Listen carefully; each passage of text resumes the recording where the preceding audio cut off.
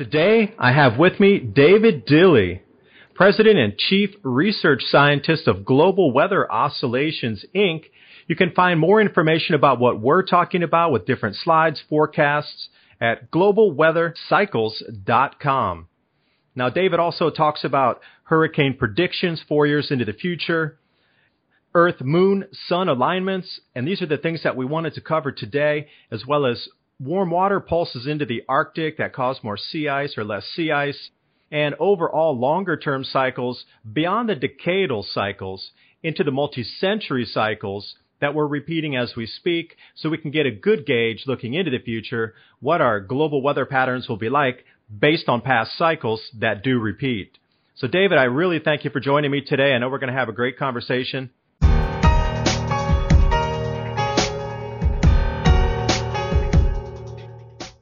18-year cycle. I think this is a great place to start. Yes, David, it certainly is. The Earth-Moon-Sun interactions are really a overlooked field. Everyone's honing in on the sun.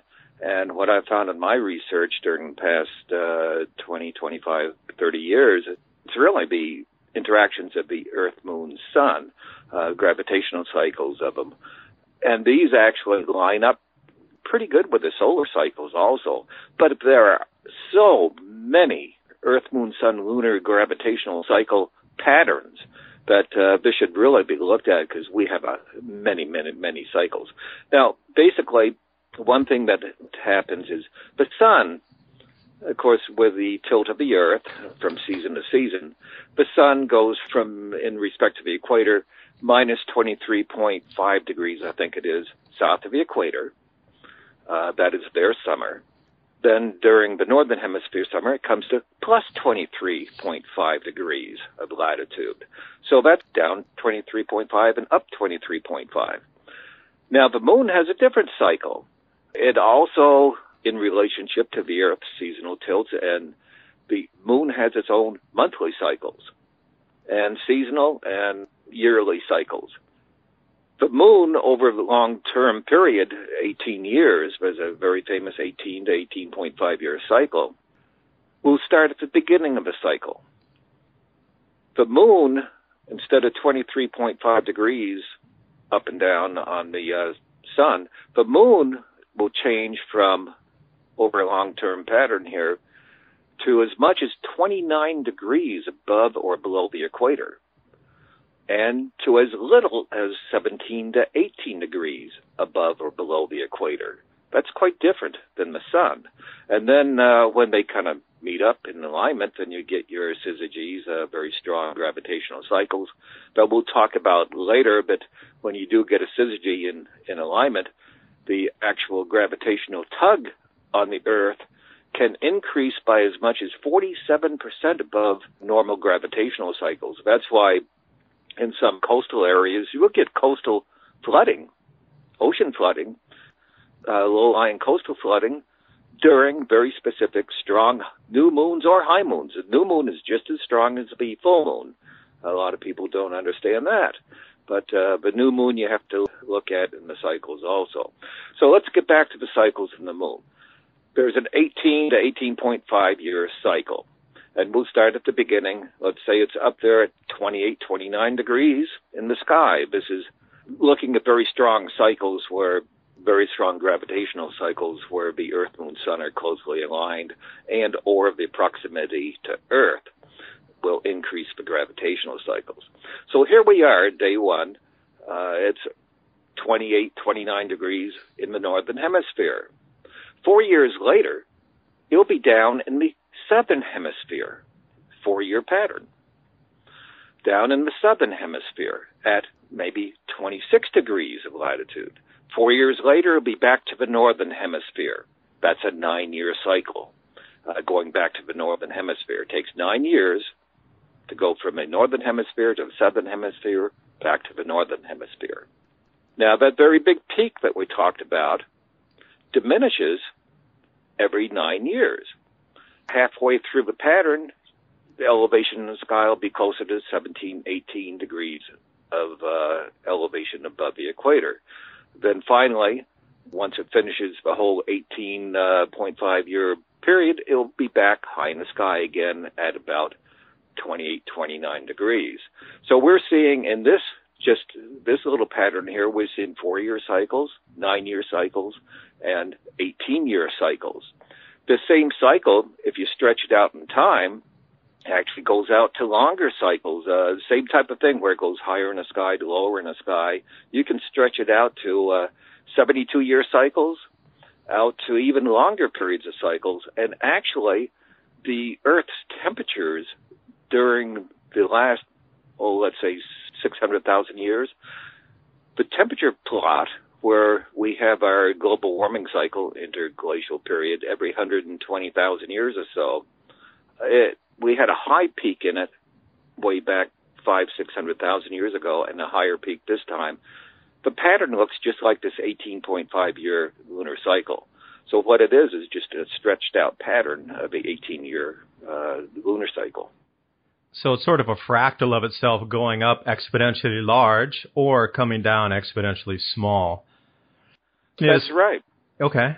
What I would ask then is, when do these all lock in sync? When you're talking about at the high point, if you will, the peak at, say, 29 in the northern hemisphere, when does that lock with solar max? Or when does it, in the inverse, when the trough, if it's down southern hemisphere 26 degrees and it's at a solar min, when do those two lock? And how often do they lock together at both peaks exactly happening at the same time? And that would be either on the 9 to 18, the 72, or going out into longer cycles. At what point do these lock where you can start to see a relationship between the solar maximums and the locking of the upper peaks in these lunar cycles? Well, actually, these cycles gravitationally lock in on fall equinox, fall, spring, winter, and summer. You get your stronger patterns. That's where the Earth, Moon, Sun become closer in proximity to each other. That's because the Sun is crossing the equator, and the Moon has a better chance of becoming in proximity to the Sun, the elevation of the Sun. And what happens is you'll have this proximity. That's, I just talked about 4 times a year. You'll have pretty good proximity and stronger gravitational cycles.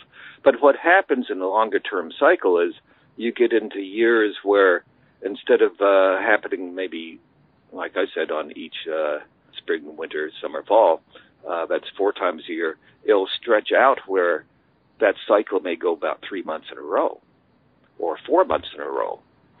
And if during the course of a year, instead of this occurring 4 months, it may occur almost 8 months out of a year, this proximity where we have stronger gravitational pull.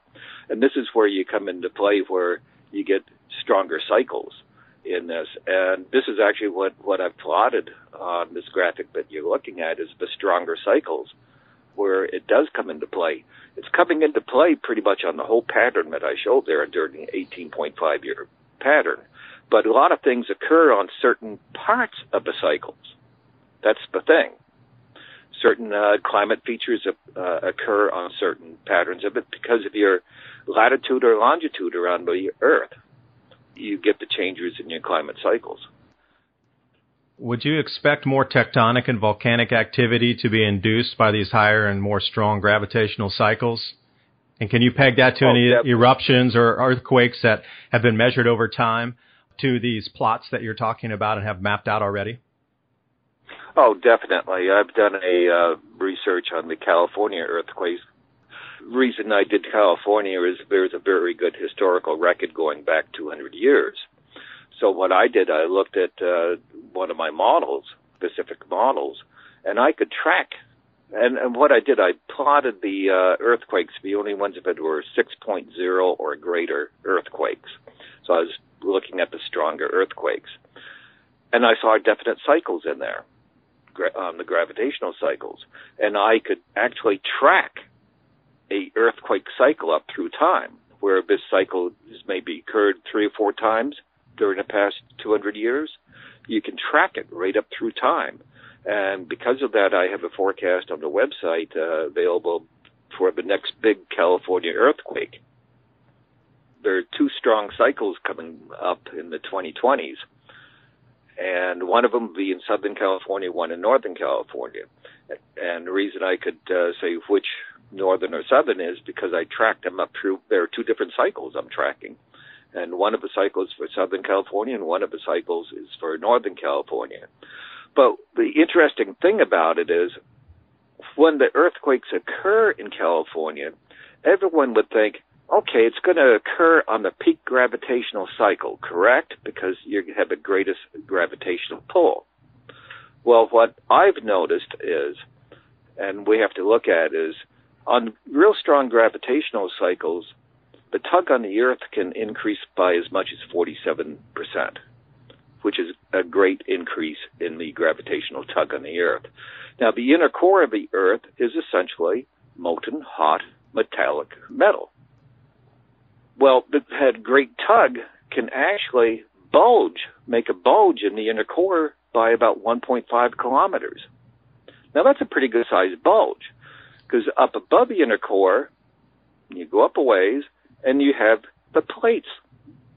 And the plates move a little bit. So if you have a bulge below the plates are going to have to bulge a little bit. And then when the bulge goes away, you'd expect, okay, the plates will relax. And what I noticed is the big earthquakes don't come on the greatest gravitational part of the cycle. It comes after the cycle has relaxed, which means the plates are relaxing, and then they slip, and you get an earthquake. And I noticed that also.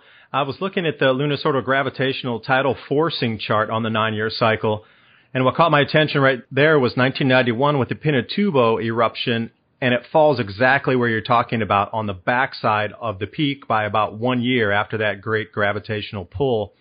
Coming down off that peak, it looks like it loosened up and then let go. And then also, if we're going to look down at Mount St. Helens, it came at the trough there.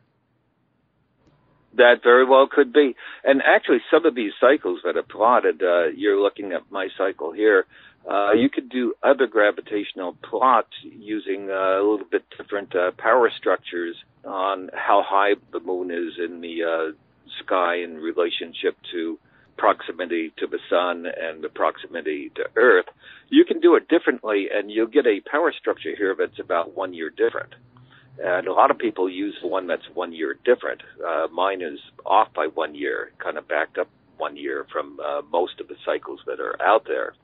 But yes, that's what would probably occur, like you said. It's lining up on there because that's the great tug on the inner core of the Earth. And one thing, as long as we're talking about this now, let's jump to where I talk about we've had 5 global warming cycles, actually 6 during the past 1,200 years. We have come off onto 5 global cooling cycles. What I have noticed on the global cooling cycles is once you get about 15 to 25 years into the global cooling cycle, you have a great VMI 5 or 6 volcano, such as Tambora in 1815. And what did Tambora do? Year of no summer in 1816 that really disrupted the climate around the world in the northern hemisphere and southern hemisphere. Now, it makes sense that, yes, you would have increased really dramatic volcanic activity because of this great gravitational tug on the Earth being relaxed or increased. So what I noticed is on the 5 global cooling cycles, 4 out of the 5 had these big, huge volcanoes. And it's sort of a double whammy. You're going into real great global cooling, but then you get a huge volcano on top of it. And that even drives the mistake further where it gets even colder, like in 1816. And that's kind of what we're looking at down the road. We're slipping into global cooling now. We can talk about it later. I say it actually began about 4 years ago, but it's going to come in earnest in about 2 years. So what we're looking at is, okay, maybe 15 years after that or so, or it could even be 10 years after that. We could very well have a year of no summer again here on Earth, and that could cause a huge disruption. When we talk about moving forward into the cooling climate, beyond what it would do for disruption in just regular transportation systems or the economy of a regional area, You have to take a look back at some of these larger eruptions, and they did absolutely wipe out cultures. If we go back into the late antique Little Ice Age, the volcanic eruptions at that time were so large, even though they happened in Asia, that it affected South America, Central America, specifically the Mayan culture they were studying at that time, why they suddenly had a drop-off. But it was a full northern hemispheric episode again. So it could be just a single volcano that goes off that could have that much disruption in our modern agriculture systems, and with the just-in-time delivery systems that we have going on, that could spell disaster for people who need food delivered to a supermarket that comes every 2 or 3 days. Well, what happens if you don't grow food for an entire season? How much is really in the silos that can be pulled out? And then what kind of pricing push would that have if everybody really understands that this year there's none, zero coming out? And then next year will be less, obviously, because it just doesn't go from zero or from 100 to 0 and then back up to 100 again in the next year. It's going to be a gradual build up back from that point. So it could take 2-3 years to get back to the point of full agricultural productivity that we have. You know, going into these volcanic eruptions, it's a game changer. It's a kind of a wild card, as I call it, in this cooling cycle that we can expect. Well, that's for sure. And that's why I keep telling people that global cooling is much, much more dangerous than global warming ever would be. Global warming you can adapt to, actually increases your crop range in a lot of areas. Global cooling, though, shrinks your crop range, and you could have huge crop failures in some of the agricultural belts. And all you need is a crop failure for 1 year. And in 1815, when Tambora erupted during the global cooling cycle, Tambora is actually in the southern hemisphere, so people would say, well, we're okay up here in the northern hemisphere. Well, it greatly affected the northern hemisphere. They had yellow snow in parts of Europe, potato famine, crop failure 5, 10, 15 years following Tambora. Almost 1/3 of Europe perished because of famine and disease and civil unrest. Back then, we only had 1 billion people to feed here on Earth, and now we have 7 billion people to feed. If we have a crop disruption, we're going to have major civil unrest. Yeah, that's to go without saying. That's a whole other contentious issue people talk about and say, no, it wouldn't happen because we can grow enough food in our own country. Well, if you're not growing food, well, it doesn't matter if it's in your own country or you import it. You're all in the same basket, in the same boat together. That's why I talk about people needing to mitigate or at least learn how to, bring some of the agriculture indoors and learn how to grow some plants inside using different types of lighting systems. Electricity will still be up and running. And I talk about utilizing caves and growing mushrooms and greenhouses and things to protect your crops. Because if you literally had those inside a greenhouse protected environment, you could still grow some. And this would be extremely localized in neighborhoods or just local areas. But at that point, you're going to have to be taking care of yourself anyway, and the self-sufficiency, and I always talk about that so heavily, is these things are coming. It's not if it's going, it's now we're mapping it out as to which years it's going to happen. So you better be preparing in many ways other than just, keep going to work every day and pretend like it's not going to happen. Hey, my retirement will be here in 35, 50 years. No problem. I can use my retirement money to buy food. No, I don't think that's going to happen. Well, that's for sure, because there's really 2 reasons why you have to look at being prepared. One is just the climate. If we do have this year of no summer somewhere down the road, like I said, it may be 15 years from now, 25 years from now. Or what happens if it's only 8 years from now? And we're not prepared and have enough food stored up. Most people in the big cities only have about 2 days of food in their refrigerator, and that's it. They're done. They don't have any more food. But the good thing is we could grow food in the warmer climates to supply the rest of the world. But, of course, it takes time to plant additional crops. Meanwhile, you're going to have a shortage of food. And because of shortage of food, you're going to have one country trying to get food from another country.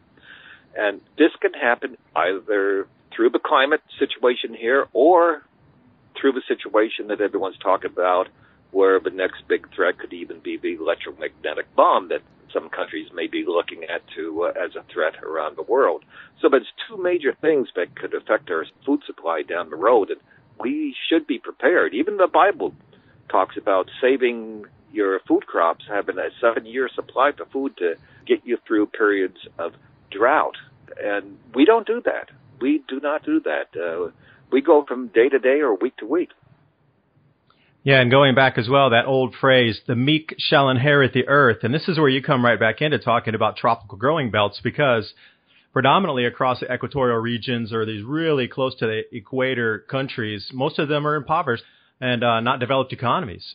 And when you talk about the meek, literally in economic terms, that's where all the food growing would be, and they would be the strong powerhouses and the bread baskets of the world, where up in the north, where we traditionally have more developed economies, they would be the ones that would not be able to grow food, relying on, and not, whoever has the food at that point controls society pretty much. Because I think the food would even be more valuable than money and more valuable than energy at that point. I really firmly believe that food will be the most valuable commodity on our planet when it comes to that. Oh, that's for sure. And look what happened to Ireland and parts of Europe after Tambora in 1815 and the Year of No Summer in 1816. People started to migrate out of Europe, the ones that did not get sick and frail and perish. A lot of them migrated to the United States and other areas, and that's what we'd see worldwide. But, this is things that's going to come down the road, and what we have to look at is, okay, what really causes climate change in the first place? We have one segment of the society here saying, well, man is causing climate change. We've never been this warm before, and carbon dioxide has never been this warm before, and this is all false. One thing we want to look at is global warming and global cooling ends and begins in the Arctic and the Antarctic. So one thing I did want to touch on was the meltwater pulses, the pulses into the Arctic that you also have mapped out here on the cycles, when it seems to be very correlated to the amount of Arctic sea ice cover and the temperature of the water and the pulse going up into the Arctic. And you even have a chart for this right here. That's right.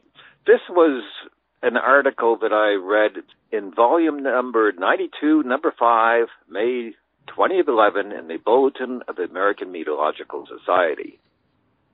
What they saw was they mapped out 3 warm pulses of North Atlantic water that were pulsing into the Arctic. And what caught my attention on the article was the first warm water pulse was in 1990. What they said, it goes into the Arctic, takes it 13 years to circulate around the Arctic. It goes up through the Ural Straits between Greenland and Ireland, that area, up into the Arctic Ocean. So it's called a warm water pulse from the North Atlantic. Well, in 1990, there's a warm pulse. Then in 1999, 9 years later, there was a very warm pulse into the Arctic. Then 9 years later, in 2008, another warm pulse, but not quite as warm. So the first one in 1990 was warm, and 2008 were warm, but the real warm one was in 1999. So what happens is when you get warm water pulsed up into the Arctic ice doesn't melt from the top down. The ice is submerged. There's no land in the Arctic. All the ice is really submerged by 75-80%. The ice melts from the bottom up because of the warmer water. And when you have the ice melting, then you have more open water during the summer months in the Arctic. And then it takes longer for it to freeze up and get extent in the winter. So if you have less extent of ice, you have less cold air available in the Arctic. Once it starts freezing up again, like it did in 2013 and 14 winters where the Arctic was recovering, we had much more cold air available and it came southward. And this is again happening this year where we've gone past the El Nino and the Arctic water is cooling down again and we're going to have another big ice extent. But back to the warm water pulses. I mentioned 3 of them, 1990, 1999, and 2008. That caught my eye. Gee, they're 9 years apart. I put them onto my graphic. And what I saw was the pulse in 1990 came right at the peak of the Earth-Moon-Sun gravitational cycle, where the gravitational cycle, it was a high one, about 26 degrees above the equator. It's a northern hemisphere cycle. So that was in 1990. Well, 9 years later, wow, there it was, back to the northern hemisphere, high in the sky again, the gravitational cycle. Not quite as high, but it was about 22 degrees above the equator. And there it was again, 1999, 9 years later, a very warm pulse in the Arctic. That's what caused the very warm next 12 years, that very warm pulse. Then 9 years later, right on top of the gravitational cycle, and the gravitational cycle of the moon was about 26, 27 degrees above the equator. In 2008, they said there's another pulse coming into the Arctic, not as warm. So it takes that 13 years to cool down to completely go away. Well, what's 13 years from 2008? That's 2021, the year 2021. I keep talking about the year 2019 to 2020. That's when the real global cooling is going to be coming, because that warm water pulse is going to be gone and the Arctic's going to freeze up like a solid rock. With that as well, then these could be longer duration cycles that would be more powerful, that would push more water or make the water cooler themselves. Because I see the same things overlapping with these fractals of cycles. So if they can be mapped out into 200 plus year cycles, could there be a 200 plus years warm water or cool water pulse cycle that goes in that's actually overriding or even more powerful of a cycle that overlays on top of these smaller cycles? Well, as it relaxes, of course, then the water gets cut off, the warm water gets cut off. If you're not getting a pulse up into the Arctic on the next 9-year cycle, which would be in 2017 this year, if that's not a very warm pulse, if it's just a pulse, then the Arctic's not going to warm up at all, and that's going to allow it to really start freezing up solid. And I've noticed during the past, since May, the high Arctic temperatures are running below normal. I saw this also back in the winters of 2013-14, same thing, running below normal from May until this period. And those two winters were cold. They were cold winters. Now, the prior time you had the cold air like that, where it ran below normal for such a long period during the summer, allowing big freeze up, you had to go back in the 1970s to 1960s. So we're starting to get back into the cycles of the 1960s and 70s. This is why I'm saying global cooling actually began about 4 years ago in 2013. It just got disrupted by the very strong El Nino in 2015. That's all. That was just a temporary stop. And now we're going to start going into the real global cooling right around 2019, 2020, as the Arctic starts to really freeze up. Now, you wanted to talk a little bit about a longer cycle. I talked about this very warm pulse 9-year cycle in 1999. What I have found is, okay, we're talking about 9-year pulses, and we've talked about 18-year cycles, 18 years and 9 years and 4 years. There's a 72-year cycle. It looks very similar to the 18-year cycle, but there's a 72-year cycle. What's 72 years from 1999? 1927. It is highly likely that we had a very warm water pulse go into the Arctic right around 1927, 1928. The whole decade in the 1930s was very warm. Yeah, Dust Bowl. That was the Dust Bowl era. Oh, yeah, that's very warm. All global warming cycles have twin temperature peaks that last 10 to 15 years. 1930s, and for us, from about the year 2000 to 2012, 2013 or so. These are all natural cycles. We're right on the cycle and the pattern that we're supposed to be on. So back to the 72-year cycle. Okay, I just pointed out 1927. That was a very likely warm water pulse on that 72-year cycle. So we've seen this twice here, right? Now, what I've done on my long-term averaging of the Earth, Moon, Sun strength of the gravitational cycles, okay, on the 72-year pulse, I put it out in time, and what happens is when you have the 72-year pulse, you get the new moon and full moon on the long-term average kind of being on the same plane elevation-wise in the sky. Well, what happens on the long-term cycles, okay, this happened in 1999. It happened in 1927. Then when you go back prior to that, and the way the cycle is formed, it skipped that next 72-year cycle. Then it came in again on the next one. This is why we have global warming cycles that come every 230 years, based on the 72-year cycle that skips a cycle. So you can plot us out exactly where we are now and where we're heading to into the future then based on prior cycles. And if we go back a step even further, let's take a further step back from the 230-year cycle, where does that take us? 1,100 years? And then from there, if we take a step back off 1,100 years, how far back are we going?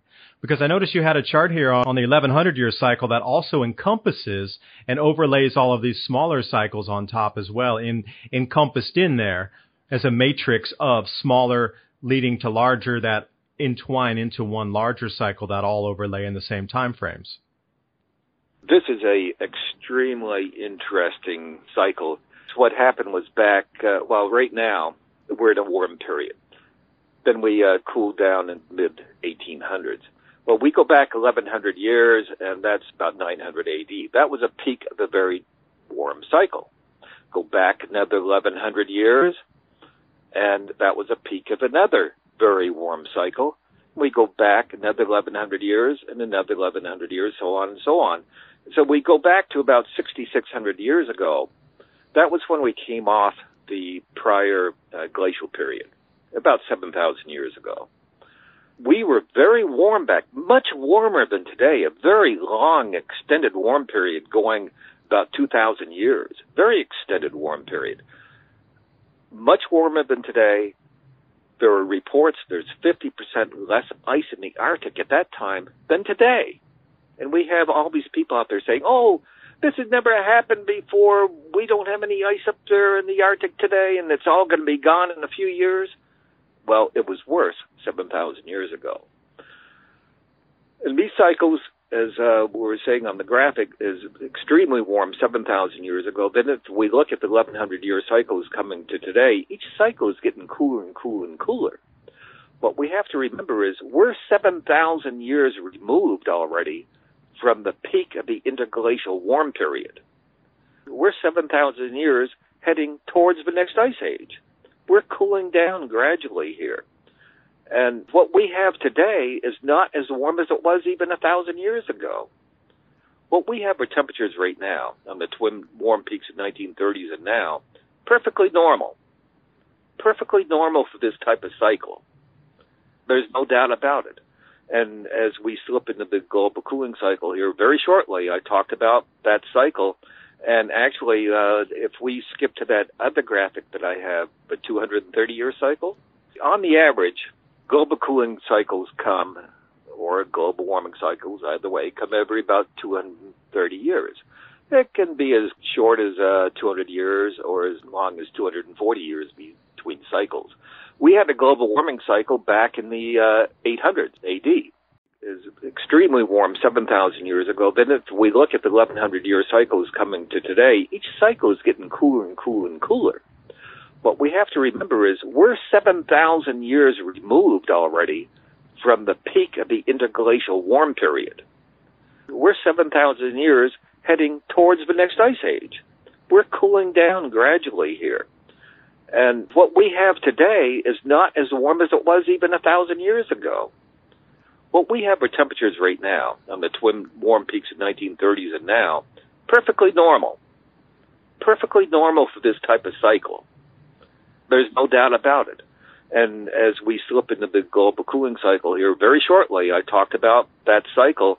And actually, if we skip to that other graphic that I have, the 230-year cycle, on the average, global cooling cycles come, or global warming cycles, either way, come every about 230 years.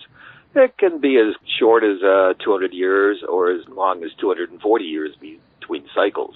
We had a global warming cycle back in the 800s AD. Now, the global warming cycle back about 950 to 1050 AD. The Vikings settled Greenland. in the 800s to 900s, because it was very much warmer back then than it is today. They settled there, and then they had to leave around 1100 AD as it swept into a global cooling cycle. So anyway, I talked about a global warming cycle, they come about every 220, 30 years.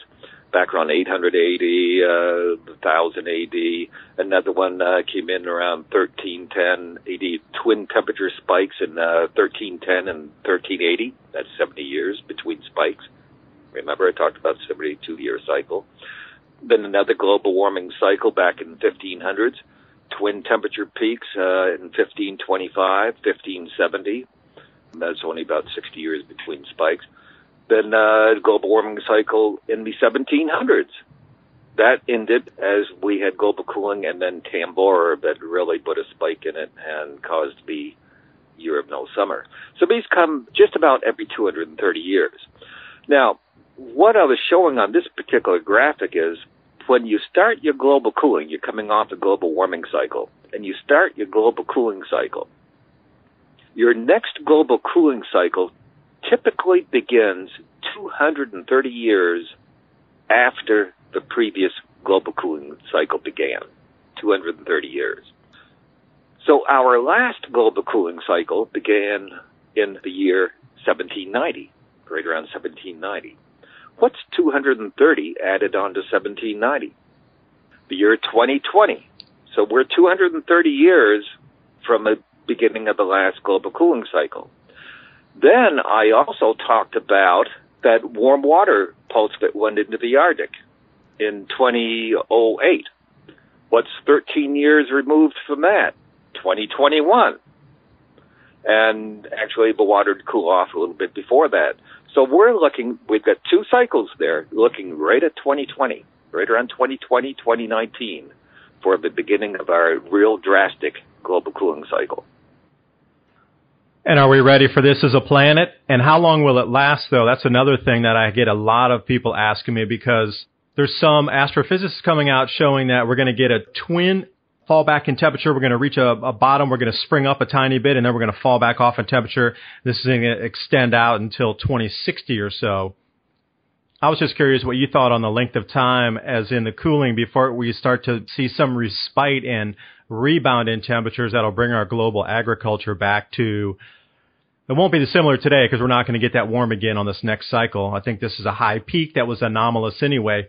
But when can you see any respite and rebound into temperatures that would allow us to have global agriculture again to feed enough 8 billion people? Well, the global cooling cycle we're going into, the worst part of it will be in the late 2020s through the 2040s to 2050s. And sometimes it takes as much as 50 years before you hit the bottom of it.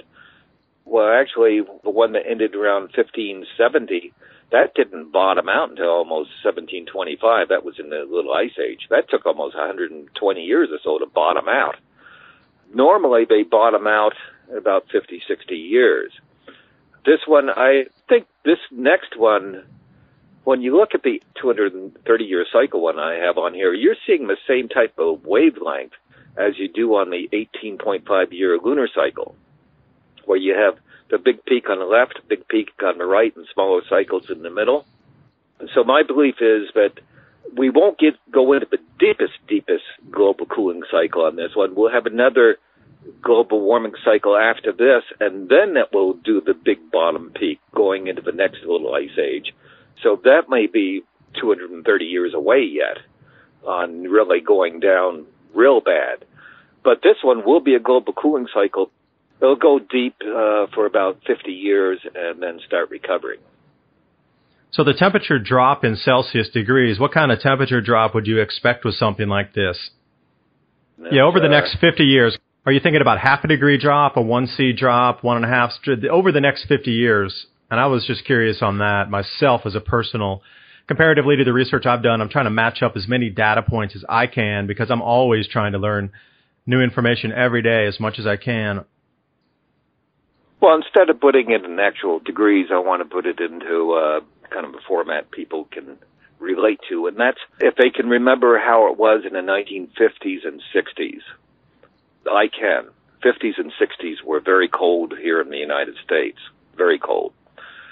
we are now slipping into that. That's what we're going to see in the 2020s, is the same type of weather we had in the 50s and 60s, 1950s and 60s. And then we'll probably slip even a little bit colder to be more like what we were about 1850 to 1900. So that's colder. I don't believe we're going to get as bad as we were in 1816, where we had the year no summer, or if we do, it'll just be briefly with a big VMI 5-6 volcano.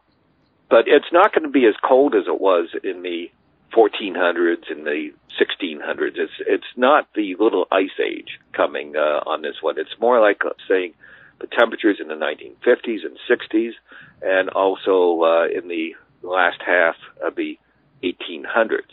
So this is considerably colder than what we've had 15, 20 years. 1950s and 60s were very cold. And I wonder how the global warming crowd is going to try to explain away all these consistently cooling temperatures. Okay, they can explain away one anomalous season as X factor, if you will. But when it happens for the second year and then the third year in a row, I wonder how many years this is going to take before people actually start to change their mind frame that it's something other than a trace gas that's causing these problems. And what point do people wake up and really start looking at the information that you've provided?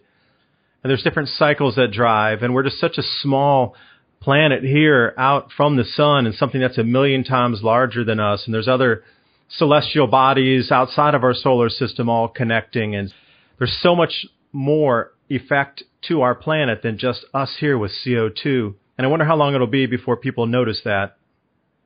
It'll take a number of years. One thing they're going to be seeing here once 2019, 2020 comes around, even this winter is going to be very cold, is there are going to be navigation problems in the Great Lakes.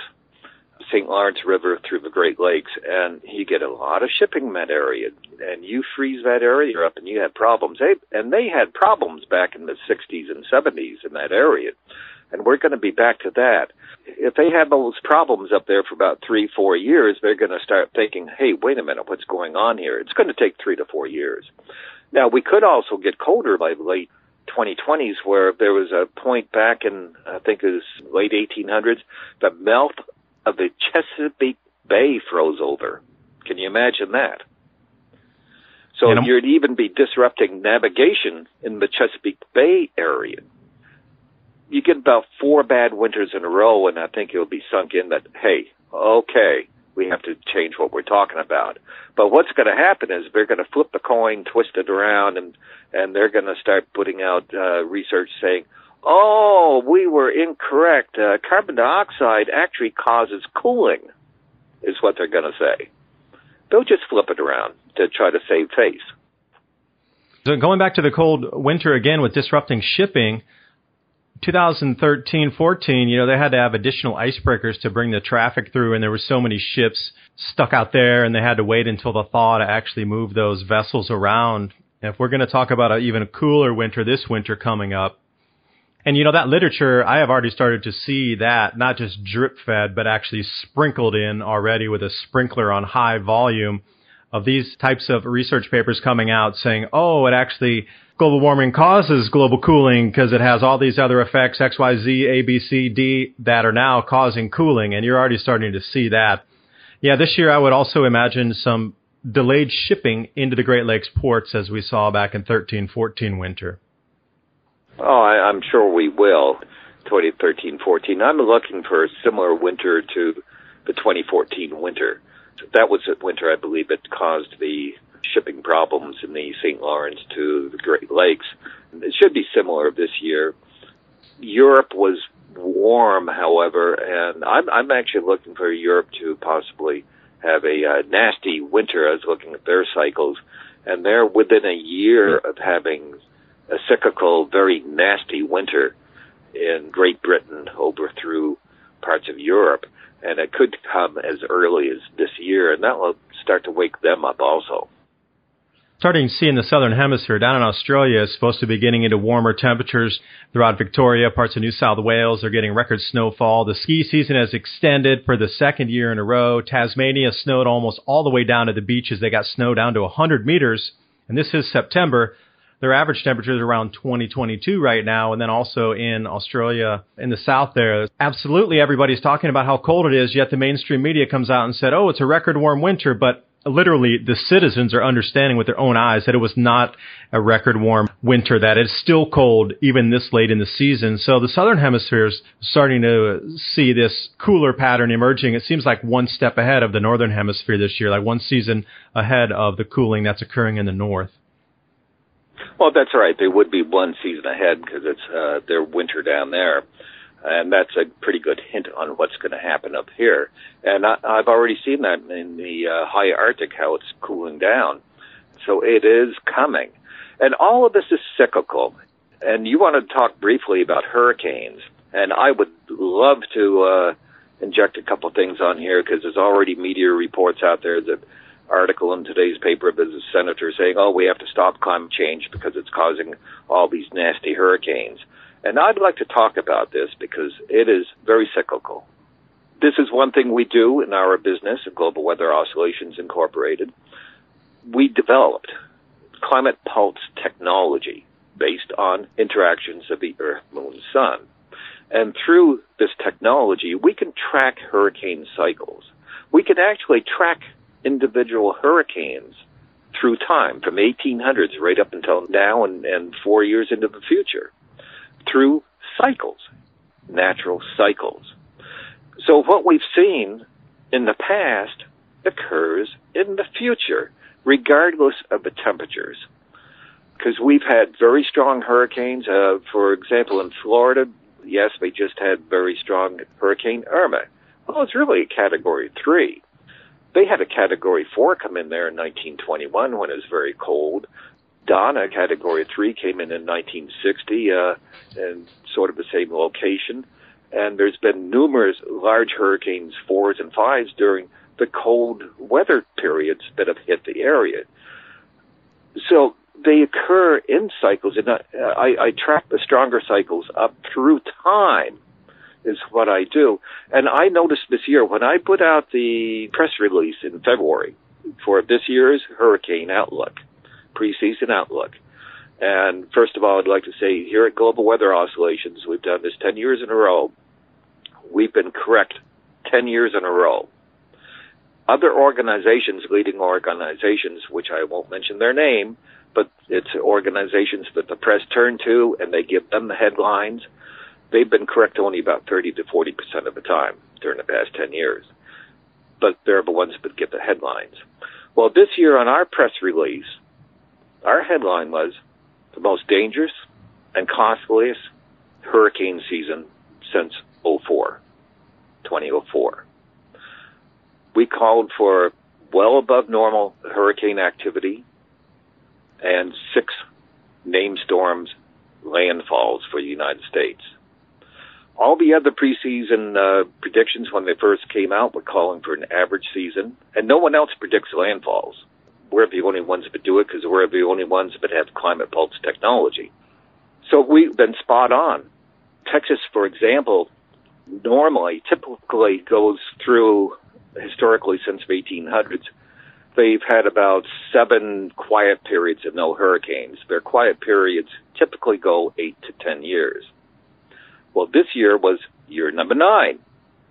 And we could see right on the climate pulse technology that they could very well break out of their quiet period this year, and we had it in the forecast. So what did they get? Hurricane Harvey. This year, Florida was in a quiet period. Florida has quiet periods that extend out 10 to 12 years. This year was year number 12. Last hurricane was in 2005. And we could see this right on our climate pulse technology. So this year, right in our zone forecast for South Florida, we predicted a Category 4 hurricane would make landfall in the South Peninsula of Florida and move northward. And Irma did. And we also, using the cycles, predicted the first hurricane in 25 years for New England. Well, right now, today, we have Hurricane Jose that's posed to possibly give Cape Cod hurricane force winds in a few days. So this is what we use, all cyclical data. We've seen strong hurricane cycles during periods of colder temperatures. Nothing to do, really, with climate change. Even the National Hurricane Center will not say anything about it. They agree that the hurricane cycles are cyclical, and the climate is not really making changes. No one's found any connection between global warming and the hurricane activity that's happened, or the strength of hurricanes, or the frequency of hurricanes. But it's showing up in newspaper articles, and some of these senators are starting to get on the bandwagon because they want to tie it into climate change. And this is something we have to get the word out to people that this is untrue. It's just the natural cycles. I want to throw something a little strange at you, if I may. You're talking about cycles, and these exact dates rang something to me when you were talking here. I'm wondering if Al Gore and their PR staff knows about these same cycles, but they're keeping them hidden to themselves because the release dates of both of their movies are falling on these exact cycles when there's going to be extreme weather that then they can claim that it's related to global warming. And it's just quirky that this year the new movie from their crew was released, and it's coming into this time when we're expecting tumultuous weather. If you're forecasting these hurricanes, maybe they're also working off the same cycles but not putting it out in the public.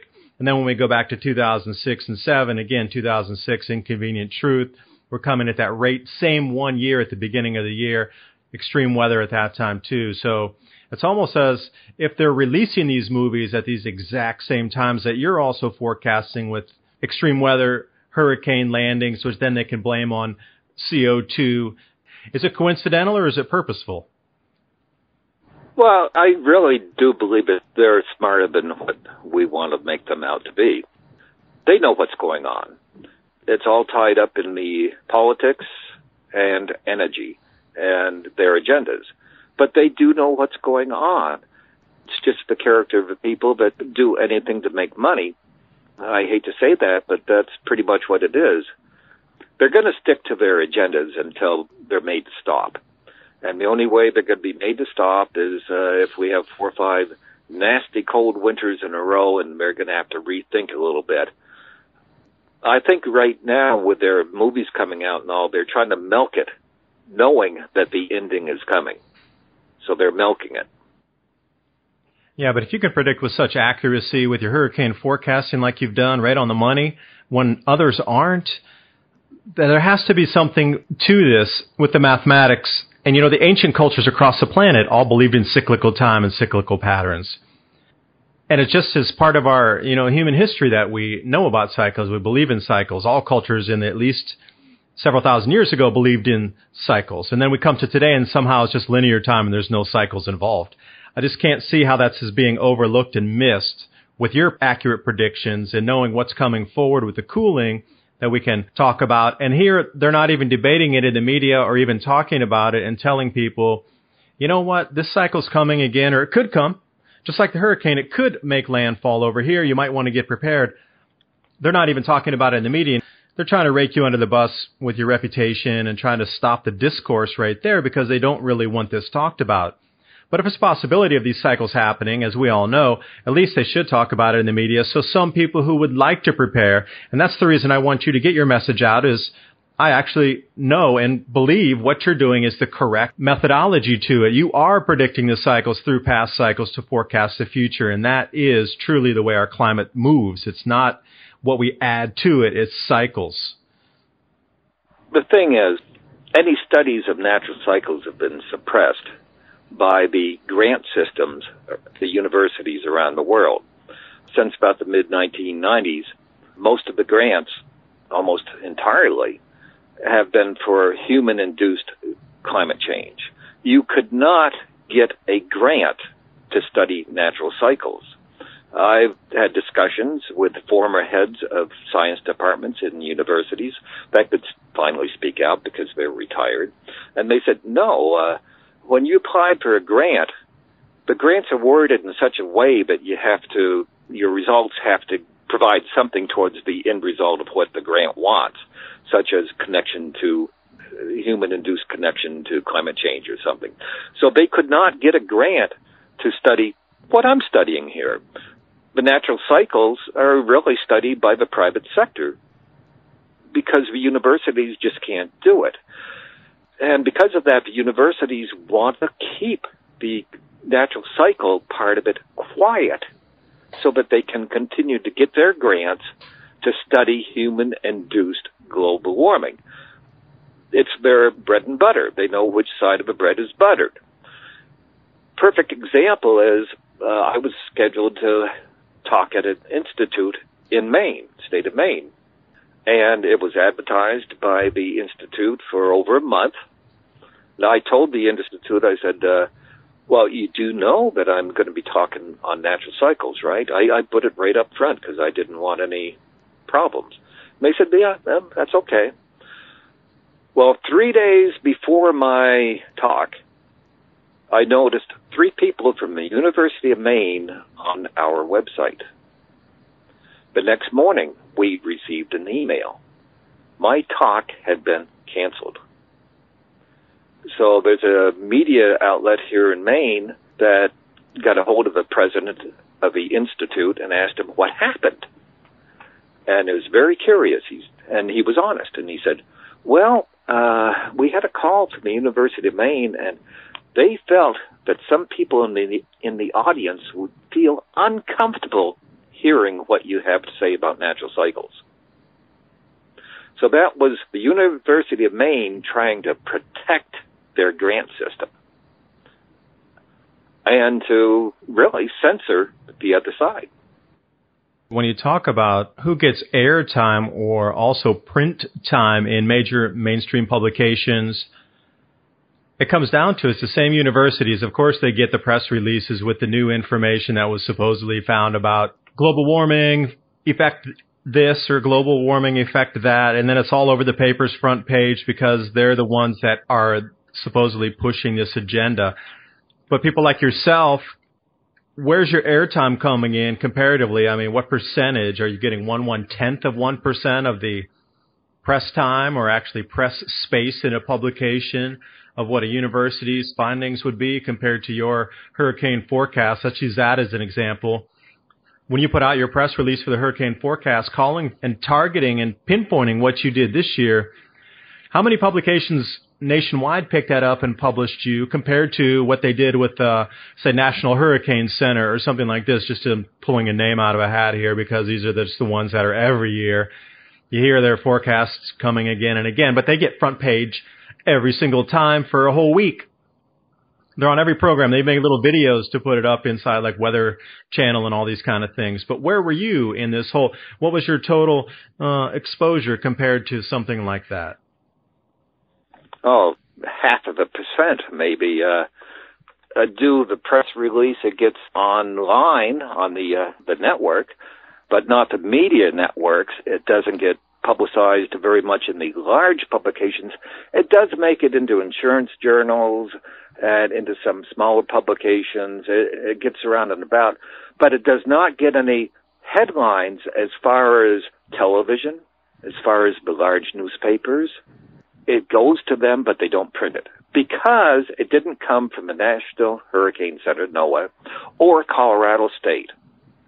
Those two entities receive, as you just indicated, headlines for a week, interviews on TV and radio, just headlines. Well, Colorado State has only been correct 3 out of the past 10 years. The Hurricane Center has only been correct about 3 to 4 times out of the past 10 years. They were incorrect this year. Their first forecast this year called for a near normal season. 11 to 14 named storms, something like that. And then these entities, they update their forecasts every month. They update it again in June, July, August, September. You can't call it a preseason forecast anymore because the season begins June 1st. So by the time they issue their last forecast in August, they pretty much have it right by that time because the season is well peaked.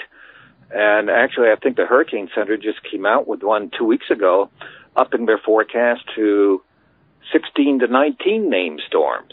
But this was around September 1st. Now, when the season is over, they're probably going to say, well, we were correct because we had 16, 17 storms or something like that. They're going to say they were correct. Well, no, when you go back to May, when it's the preseason forecast, they were incorrect. And this is what I look at on the preseason forecast for verification. I look at all the forecast organizations out there, and the preseason forecast means preseason. That's a forecast before the season, not during the season.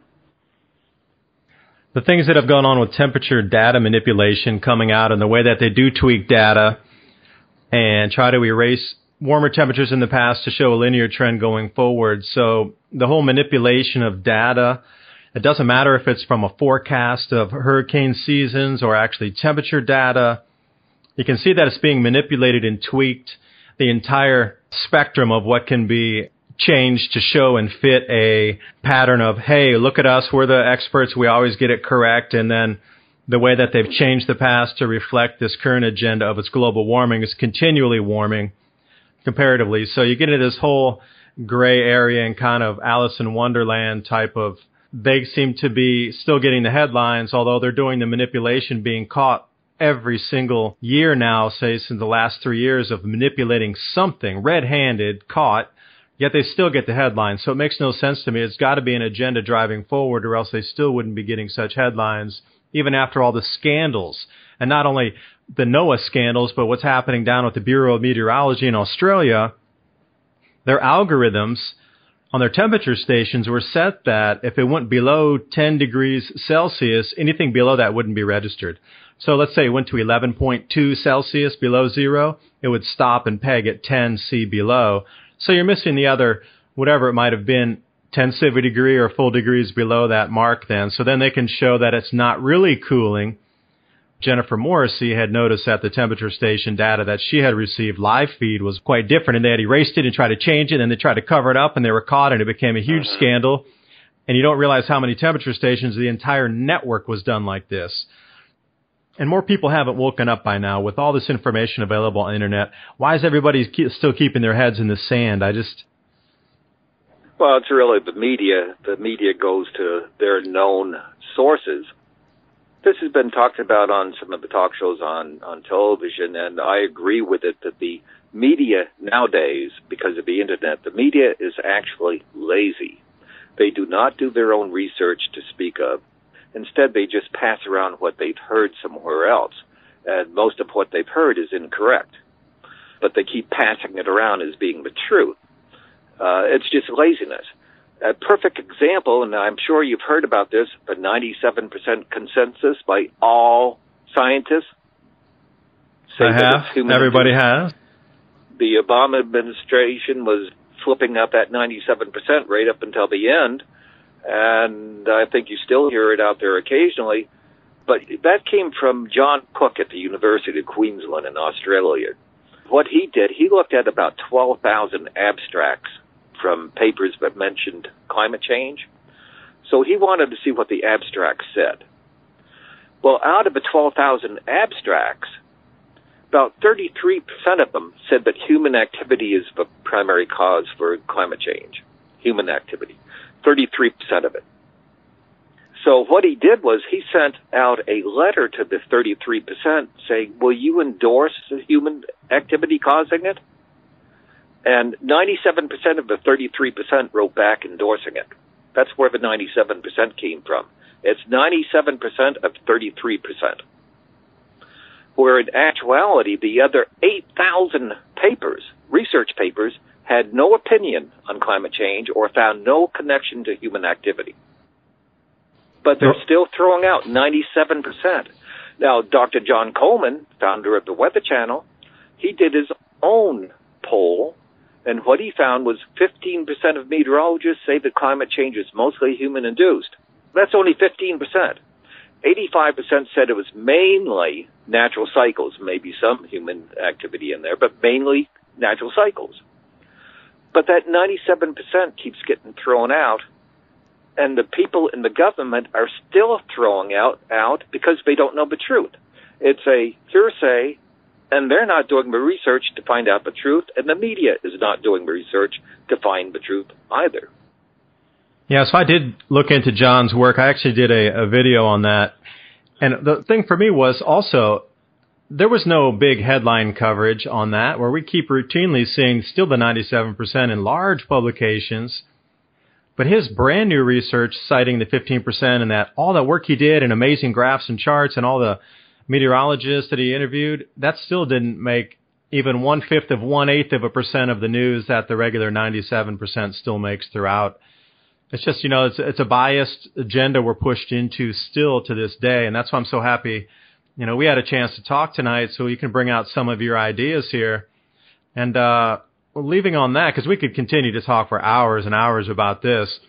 But is there any last couple things you'd like to talk about here? The floor is open for you. Well, my biggest thought is we need to get the word out on natural cycles. That's the big word to get out. Our Climate Pulse technology pinpoints much of what's going on. Climate change is definitely cyclical. We're definitely heading into a global cooling cycle, dangerous global cooling cycle, especially having 7 billion people on Earth now. We also need to get the correct word out there, get the facts out so that people understand the facts, and we need to override all the false narrative that's out there. So that's the main thing I'd like to say is we just need to make a lot of changes here to educate people. And this is what I'm trying to do when I'm interviewed. I'm trying to educate people when I do talks, do my webinars. It's to educate people for the truth. I just want people to come to my videos, to the website, learn the truth, and prepare for the future, which is global cooling.